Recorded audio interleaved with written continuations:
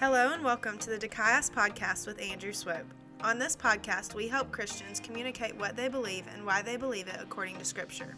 If you want to learn more about how to share Christ with others, check out our videos on our YouTube channel. You can find the link in the description. We hope you enjoy today's episode. Hey guys, welcome back to the Dikaios Podcast. We're continuing in talking about Mormonism. I'm here with Wade and Andrew. We, in last episode, just kind of talked about their calling in planting Apologia Church, Utah, and the ways that God's been moving just really with their family in their calling to minister to these people, evangelize to the LDS Church. So we're continuing that conversation, and we're continuing talking about their beliefs. We finished with talking about their core doctrines and their core beliefs. And now we're going to kind of get into, with our next question, talking about a little bit of the extra things that might throw you off at first, because you are used to, if you're a Christian listening to this, you're used to maybe just more orthodox practices, so to speak, or more traditional practices. So we don't want you to be thrown off by that. So I want to ask these guys, what are some strange beliefs that maybe you guys have heard, just a few, that they are a little bit commonly brought up in conversations when ministering to these LDS members, but we shouldn't be thrown off by them? What are some of those outlandish beliefs? Sure. I mean, before I read actually a really good quote from Brigham Young, which is just be shocking. I mean, just to give a quick, brief foundation or origins of Mormonism that I think will really be eye-opening for listeners and for people who don't know much about this. Joseph Smith was born in 1805. He was born in Vermont, kind of a poor family. The Smiths, they moved down to Palmyra, New York, and we're at the time in the 1800s where there's a lot of religious fervor. There's tent revivals going on, things like that. But you did have solid Reformed brothers, Presbyterians, Baptists, and stuff like that. So really, at this time, his family is lacking a lot of success in their farming. They're farmers, and everything is going wrong. And so, really, Joseph Smith, as a young man, was just a very charming, very charismatic. He could easily persuade people. He was a great storyteller. He could make up great stories and hold people captive in a way that most people couldn't. Had a really good memory too with scriptures from a young age. So when at this time there was a belief that there was possibly treasure along the East Coast from maybe some pirates back in the day, believe it or not. And so people think that there could be buried treasure on your land anywhere, and so not a lot of people realize that Joseph Smith and his father, they got into what's called money digging, and they go to people's properties and try to indicate through different occultic or magical means to find treasure for people, and it never really ever panned out. I mean, every attempt they did wouldn't work out. People were upset with them. There's a litigation against him in that regard, disturbing the peace and stuff like that. So that's where he found his black seer stone too. He dug it up, and we know that to be one of the big ways in which he received revelation with the seer stone in the hat, and wrote the Book of Mormon. So yeah, I always like to mention that because that is kind of shocking to me, the occultic origins of Mormonism. But beyond that, there's just a lot of stuff, and later we're going to recommend to people some really good resources. But there's this pamphlet right here, this kind of short book called Where Does It Say That? And these are photocopies of different LDS doctrines and revelations and everything from their own literature. So we highly recommend this. Read the whole thing and highlight it, and so you can find a bunch in there. But here's one that I find very interesting: this doctrine of what's called blood atonement. So the LDS Church, I mean, the Book of Mormon, the God in the Book of Mormon was kind of monotheistic, but they've just evolved. And then you bring new prophets into it, and Joseph Smith is murdered in 1844, then whatever God brings them, that's what they So the prophet said. establish. It's what the prophet said. Yep. Everyone knows about polygamy and plural wives, but this is called the doctrine of blood atonement. And so it says here, this is Prophet Brigham Young from Journal of Discourses, Volume 1, page 108 through 109. He says, "Suppose you found your brother in bed with your wife. Put a javelin through both of them, a big spear, a javelin. You would be justified, and they would atone for their sins and be received into the kingdom of God. I would at once do so in such a case, and under the circumstances that I have no wife whom I love so well that I would not put a javelin through her heart, and I would do it with clean hands. There is not a man or a woman who violates the covenants made with their God that will not be required to pay the debt. The blood of Christ will never wipe that out. Your own blood must atone for it." And so there's even other, statements by Brigham Young where basically he demonstrates that the blood of Christ is not efficacious. It's not powerful enough to atone for every sin, for all types of sin. So sins like murder, sins like stealing, adultery. He says it would be best for the sake of those people, if they are baptized into the LDS Church, it'd be best for them to be murdered by another LDS person, so that their own blood will atone for the sins they just committed. Yeah, I believe apostasy was one of the sins as well. Yeah. For the time being. So that is definitely a bizarre one, and just even the language I would not hesitate to throw a javelin through the heart of my wife. Yeah. I think one interesting one that comes up when you're having conversations with LDS, and what I want to make clear too is they try to go off different paths, right? When you're having a conversation, you're trying to evangelize an LDS person. We want to kind of keep them on track and focus on the track. Who is God? Who is Jesus? Yep. Who are we saved? A lot of the times they like to bring up things like baptism of the dead. And the reason that they believe in baptism of the dead is they believe that after you die here, if you don't accept the gospel, the LDS gospel, you would go to pretty much kind of like a holding tank, if you want to think of it that way. And there you can hear the gospel presented to you there. But since baptism is this requirement, and you can't baptize a spirit, because when you're your spirit, someone gets baptized in proxy for you. So you can actually go on YouTube and you can watch some videos where they're going into the baptismal, and one person will get baptized up to 10, 20 different times. Yeah. And I don't know if you've read in like 1 Kings, 2 Kings, or 1 Chronicles, 2 Chronicles, when it describes Solomon's basin, and there's the basin outside of the temple with the 12 ox underneath it. Well, they pretty much have one of those inside the temple where they're doing the baptisms for the dead. It's very creepy. You can watch it on YouTube. Wow.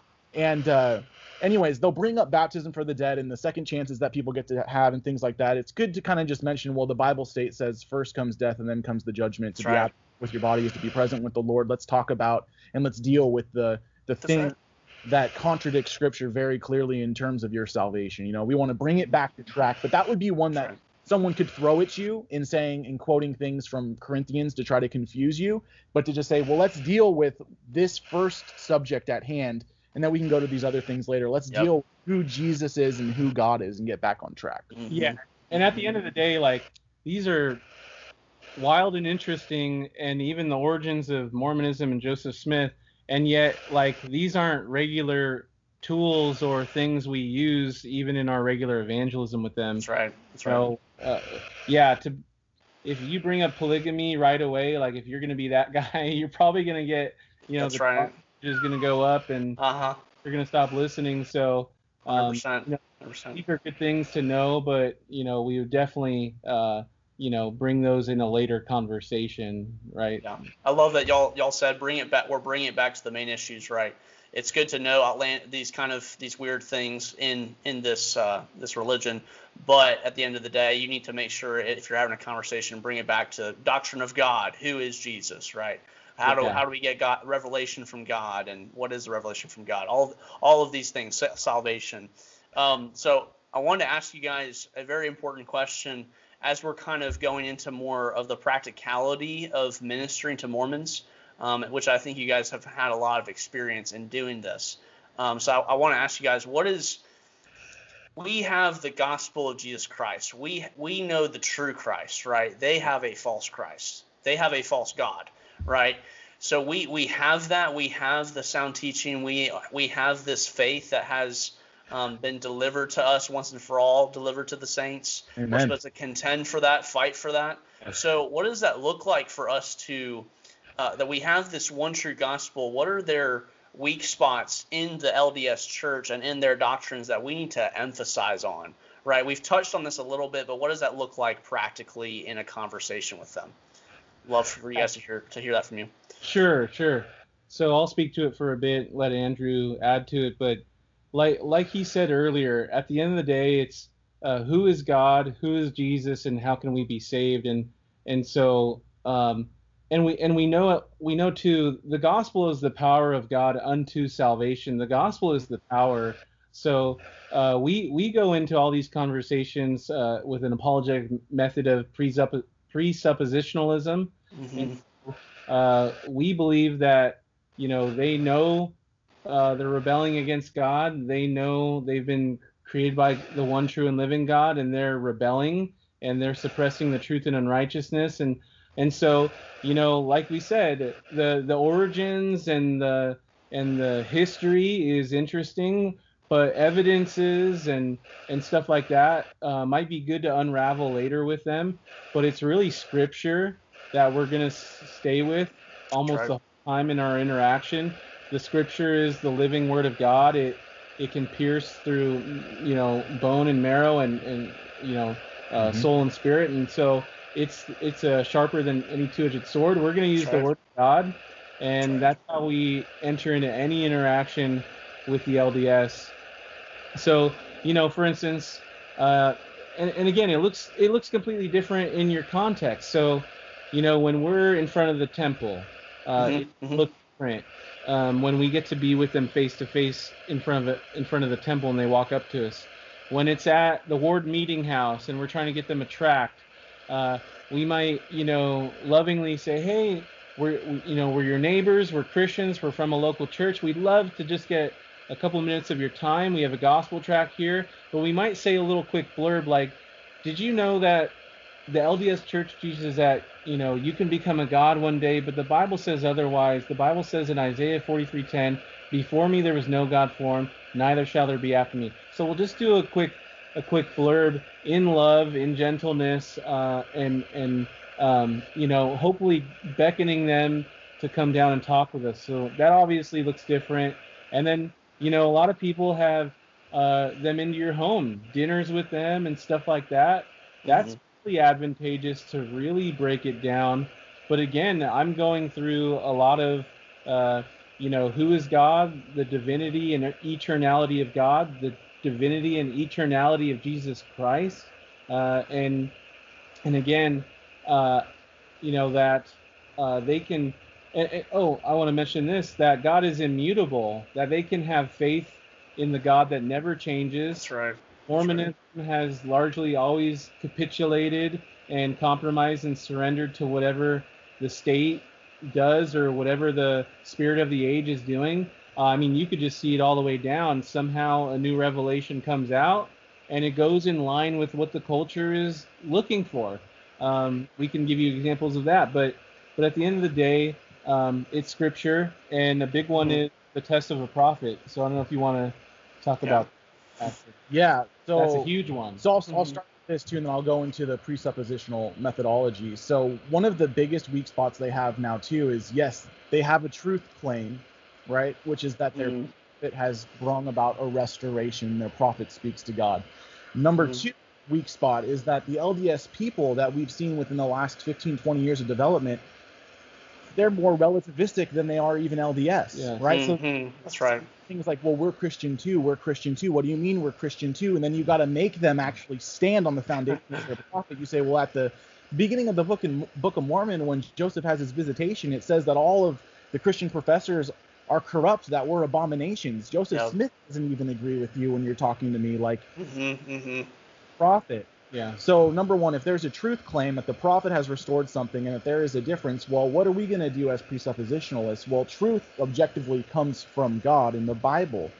And we have two tests of a prophet that we like to go to in the conversation. We say, well, first we're commanded to test the spirits in 1 John 4, right? So also 2 Corinthians 11 verse 4, which is really good for them right now, because a lot of them like to say, well, it's the same Jesus. Well, you say, well, Paul warns us in 2 Corinthians 11 verse 4 that there are people who come and preach a different Jesus, a different gospel, accepted a different spirit. So that's good. How do we know? Yeah. Then we go to the test of a prophet. So test of a prophet, Deuteronomy 13, it says, if a prophet or a dreamer of dreams arises among you and produces miracles, signs, and wonders, so even if it looks it, but if they lead you after other gods of which you have not known, do not fear them. Yeah. One test. Second test of a prophet, we have Deuteronomy 18, which in a nutshell is if there's one false prophecy, if they speak in the name of Yahweh, they claim to speak in the name of Yahweh, speak presumptuously, and that thing does not come to pass, do not fear them. Later on, it says actually put them to death. That's how God takes it when someone's claiming to speak in his name. That's right. That's good, Andrew. What does the LDS organization then teach about God, right? Well, we know that God in the Bible, number one, it says that he has been God from everlasting into everlasting, that he is the same yesterday, today, and forever. That Numbers 23:19, that God is not a man that he should lie, nor a son of man that he should change his mind. Right? In LDS doctrine, on the other hand, we have God. This is Joseph Smith from the King Follett Discourse. He says, you have imagined and supposed that God has been God from all eternity. I'll rip that idea and take away the veil that you may see. You have got to learn to become gods. Yeah. That's Joseph Smith. Before he died, I forget how he died, not so long after that. But that's right there. I can say, well, previous revelation, I know that God has been God from everlasting into everlasting, that there's only one God. He doesn't change. Right? Yeah. How Joseph now comes along from Deuteronomy 13, and he's telling me something totally opposite. It contradicts Scripture. I have God, and I can rely on His Word, because Jesus says, "Heaven and earth shall pass away, but my words by no means will ever pass away." Right. Proverbs 5-6 says, "Every word of God is pure. He is like a shield unto them who put their trust in Him. Add thou not unto these words, lest He rebuke thee, and thou shalt be found a liar."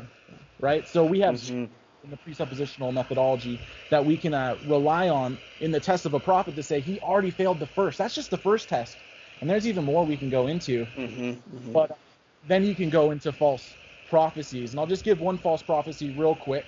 Yeah, very good. It's from the History of the Church, Volume 2, page 182. Joseph Smith predicted in 1835 that the coming of the Lord, which was nigh, even 56 years shall wind up on the scene. So it was from that prophecy that it was going to be 56 years until the second coming of Christ. Yep. Then crickets just didn't happen. I reject him. That's just one. God says just one is enough. Right. One is enough. Because at the end of the day, there's a good quote about this. Mormonism hinges on, if the testimony and prophecies of Joseph Smith are true. Yep. It rises or falls based off of the truth or untruth of what Joseph said, and it dominoes from there. Yep. That was the 10th prophet of Mormonism, Joseph Fielding Smith, states in Doctrines of Salvation, page 188, volume 1. Mormonism, as it is called, must stand or fall on the story of Joseph Smith. He was either a prophet of God, divinely called, properly anointed and commissioned, or he was one of the biggest frauds the world has ever seen. There is no middle ground. That's their own. That's their own people. Dude, where's that? Where is that, Andrew? Again? Can you repeat that? What's the reference? Doctrines of Salvation, page 188, volume 1, from Joseph Fielding Smith, the 10th prophet of Mormonism. Brother, that's like when God uses Caiaphas to prophesy that one was representative to die on the behalf of God's people. Here's another one to use their standard against them. So President Ezra Taft Benson, this is showing the fool their folly in terms of false prophecies. He says, this was in Deseret News, October 6, 1981, page 6A. The ultimate test of a true prophet is when he speaks in the name of the Lord and his words come to pass. That's their own person right there. Yeah. I would definitely say in any encounter I've had as well that it comes down to how did you get revelation and what is the nature of that revelation, right? It all comes down to that, right?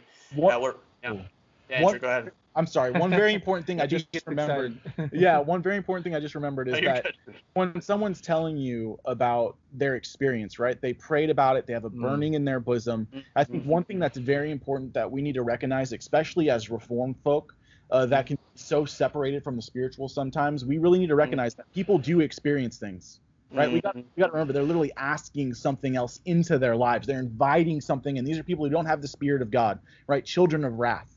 Right. We don't. That's a good point. Wow. We affirm their experience. So when they say, "Well, you don't know. I've seen this. I've seen that. I've experienced this," and maybe some of that is demonic, and then there's some aspects where God's benevolence is apparent in this world. God's common grace, and babies are being born, and some of these families are blessed with great heritage of children. I mean, they're experiencing essentially a common blessing of God, a benevolence of God, and so they know someone who was healed, and yeah, that's God's grace despite their rebellion to Him.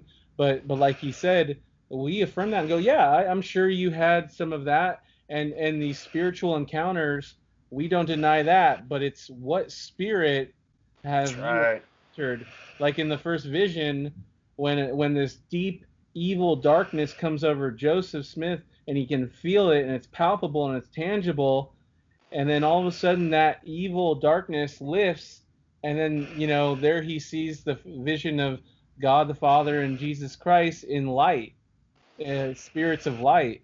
So what exactly occurred there? So Jehovah's Witnesses can make the same claim. People from the Christian Science can make the same claim. Yeah. People followers of Muhammad will make the same claim. It's your experience does not determine truth. No. God's word determines truth. So you can have discernment and separate from what is not of God in what is of God. And how is the only way that you can do that is by standing on the firm foundation, which is God's word. But once someone gets questioned to say, did God say that? You spin into a whole world of conundrum that only Jesus Christ and the cross can solve. So. Oh, absolutely, man. That's so good. That's such a great point. And in every single conversation eventually gets to that, the revelation question, epistemology, right? It gets to that, and that's being presuppositional. I like what you said. Man, it's such a great point in saying we don't need to deny their experiences, but we need to attest their experiences, right? According to Scripture. Yeah. That's a great point. Yeah, take note of that. That's a really, really good point. So you guys have touched on this a little bit, but just kind of maybe giving a little bit a list format, and just kind of saying boom, boom, boom. This is what I would tell you. What are some, for the average layperson, somebody who just, maybe they haven't had a theological degree like we have, for some of us, like what are some practical tips, advice you'd have for people who are ministering to Mormons and they might just be a member of their church? Sure. Yeah. I mean, I would say, a lot of people get intimidated. They think they have to know the counterfeit, this counterfeit religion in all its depth before they can reach these people. And I would say, I would encourage them that they don't have to.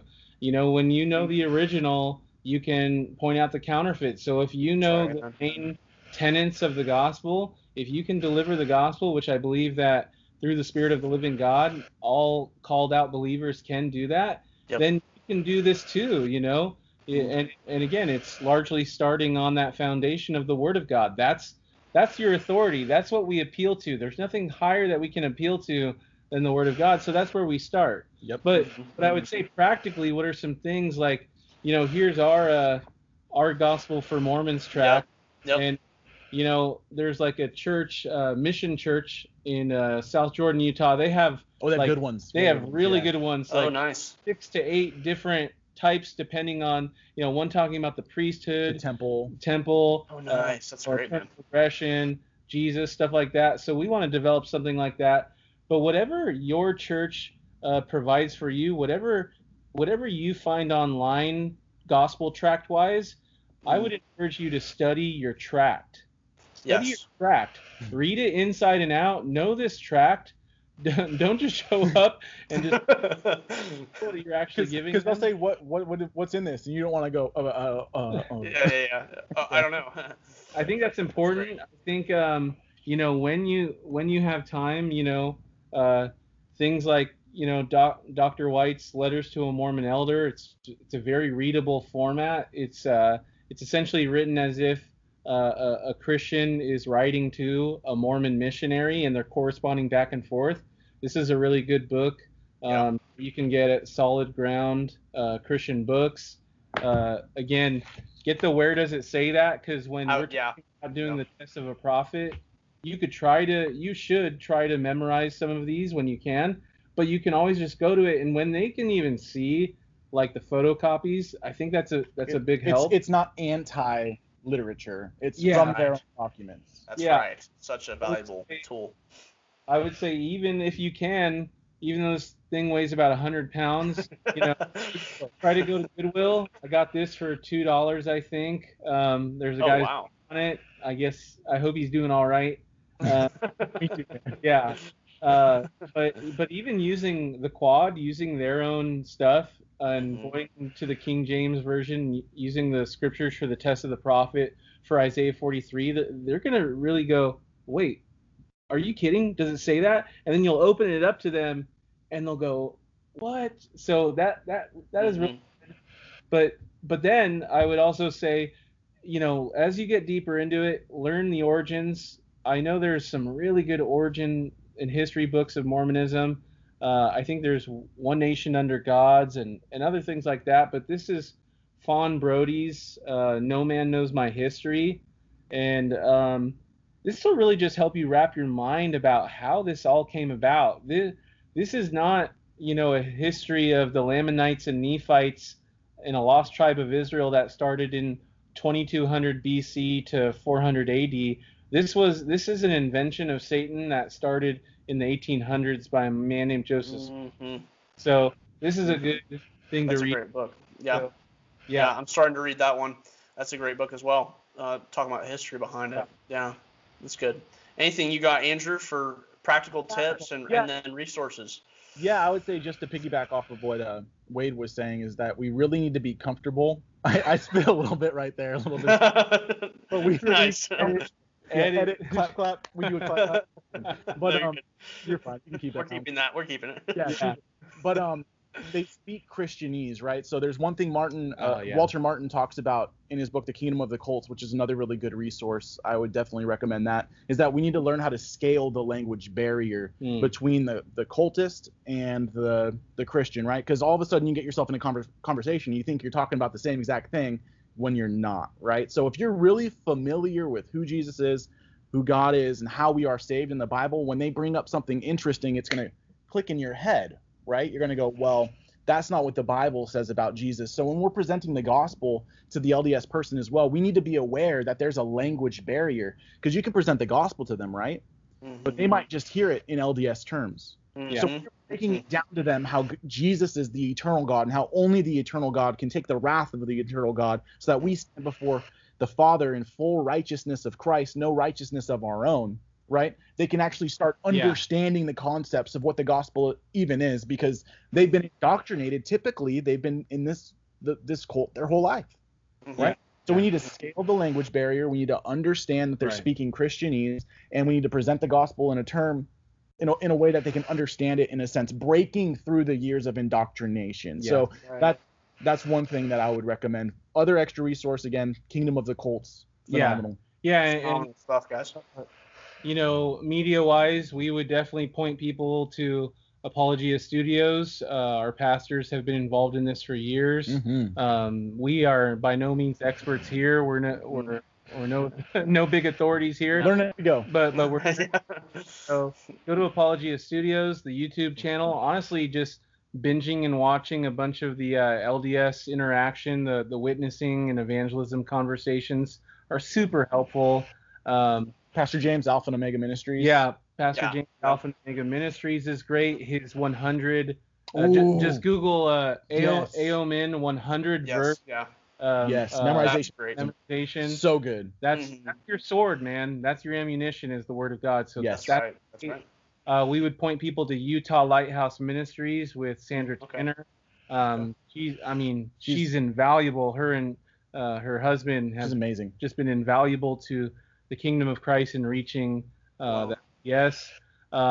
Jason Wallace. He's Yep. he's a pastor of Magna OPC there near Salt Lake City, and he's got Ancient Paths TV YouTube channel. Yeah, really good. Oh man, he goes into some really good stuff. He's a boss. About the ES there. He's been there for years doing it.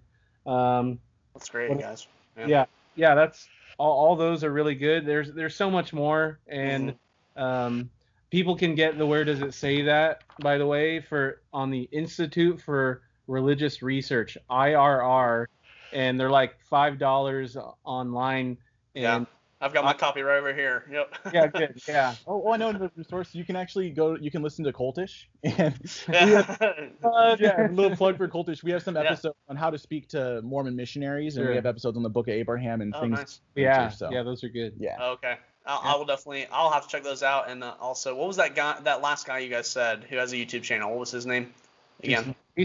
Pastor Jason Wallace of Magna OPC, and he's a fantastic pastor. He's been working with our pastor James White for years, for over a decade. So I think his channel is Ancient Paths TV. It's like Ancient Paths or Ancient History. I forget which one it is. Yeah, it's really good though. Yeah, that's good stuff. That's great advice, guys. Amen to all of that stuff. And I think a valuable point there to be made is not to be frustrated or get too flustered with kind of what can seem like a just massive religion and something what feels so foreign to maybe what you're used to.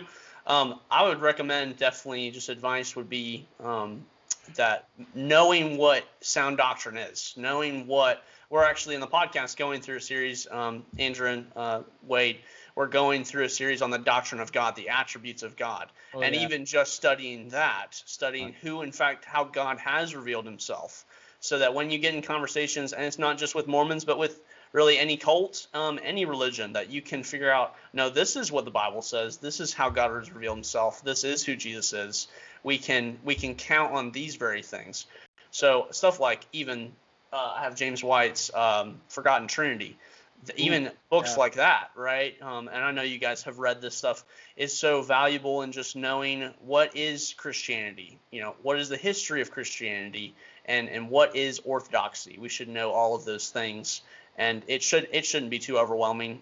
God leads us, and we do in fact have the sword of the Spirit. So I say just one last thing when witnessing to these lovely people. At the end of the day, like it's every favorite wedding passage, but 1 Corinthians 13, if we don't have love, if we're not doing this for love of God, obedience to Christ, and love for the lost, then we're out there just trying to win arguments, and in our own sin we've accidentally done that ourselves, and we have to repent from that. So try to safeguard yourself from trying to win arguments, and just lovingly see them come to faith in Christ. Just present it before them. Trust God with it. He's the one that opens the eyes of the blind. We, in our own power, can do nothing. So present the information and give it to them. Be Spirit-led, of course, but only be out there. Only do it because of love.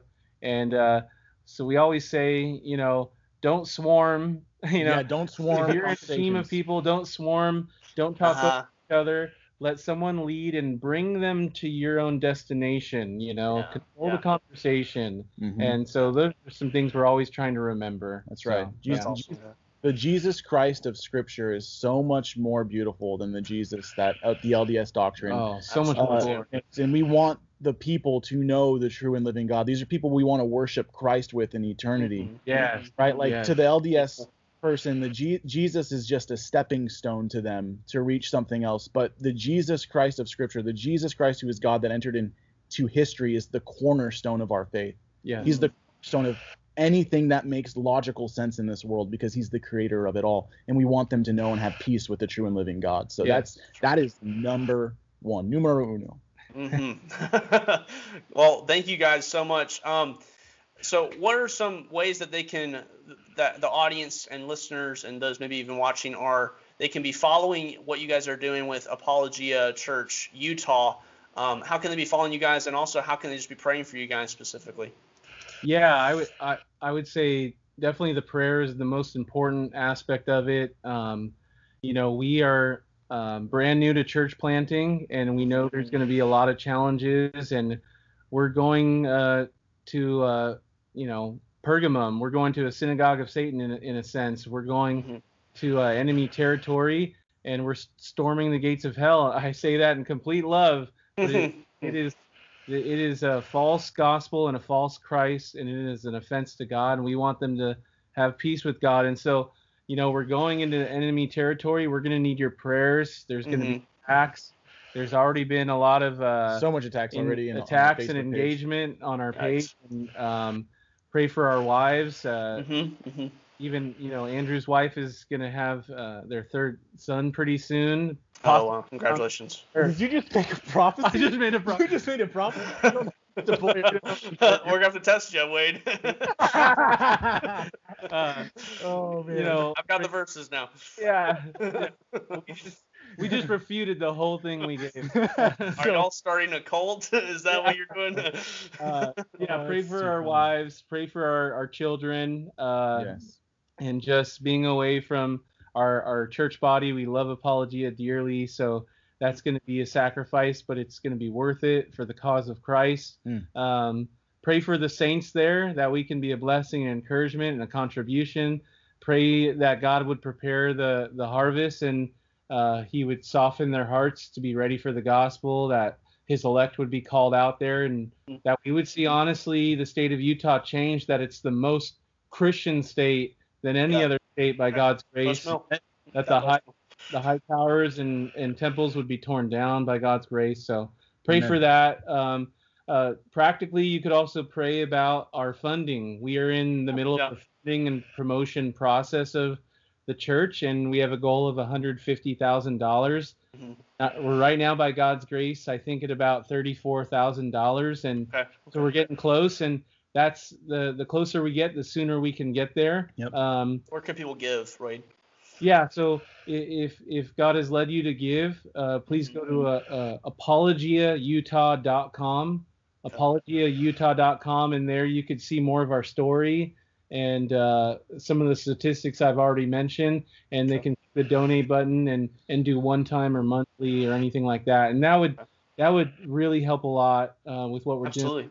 You can join our our Facebook page. Just search in Facebook Apologia Church Utah to see more content come out. We have a YouTube channel that has like 9 subscriptions. Woo! Y'all getting up there. But we're about to really go live with that, and we've got a bunch of videos coming down the pike. So look for that. We'll share that eventually. So yeah, those are some ways you can support what we're doing. Absolutely.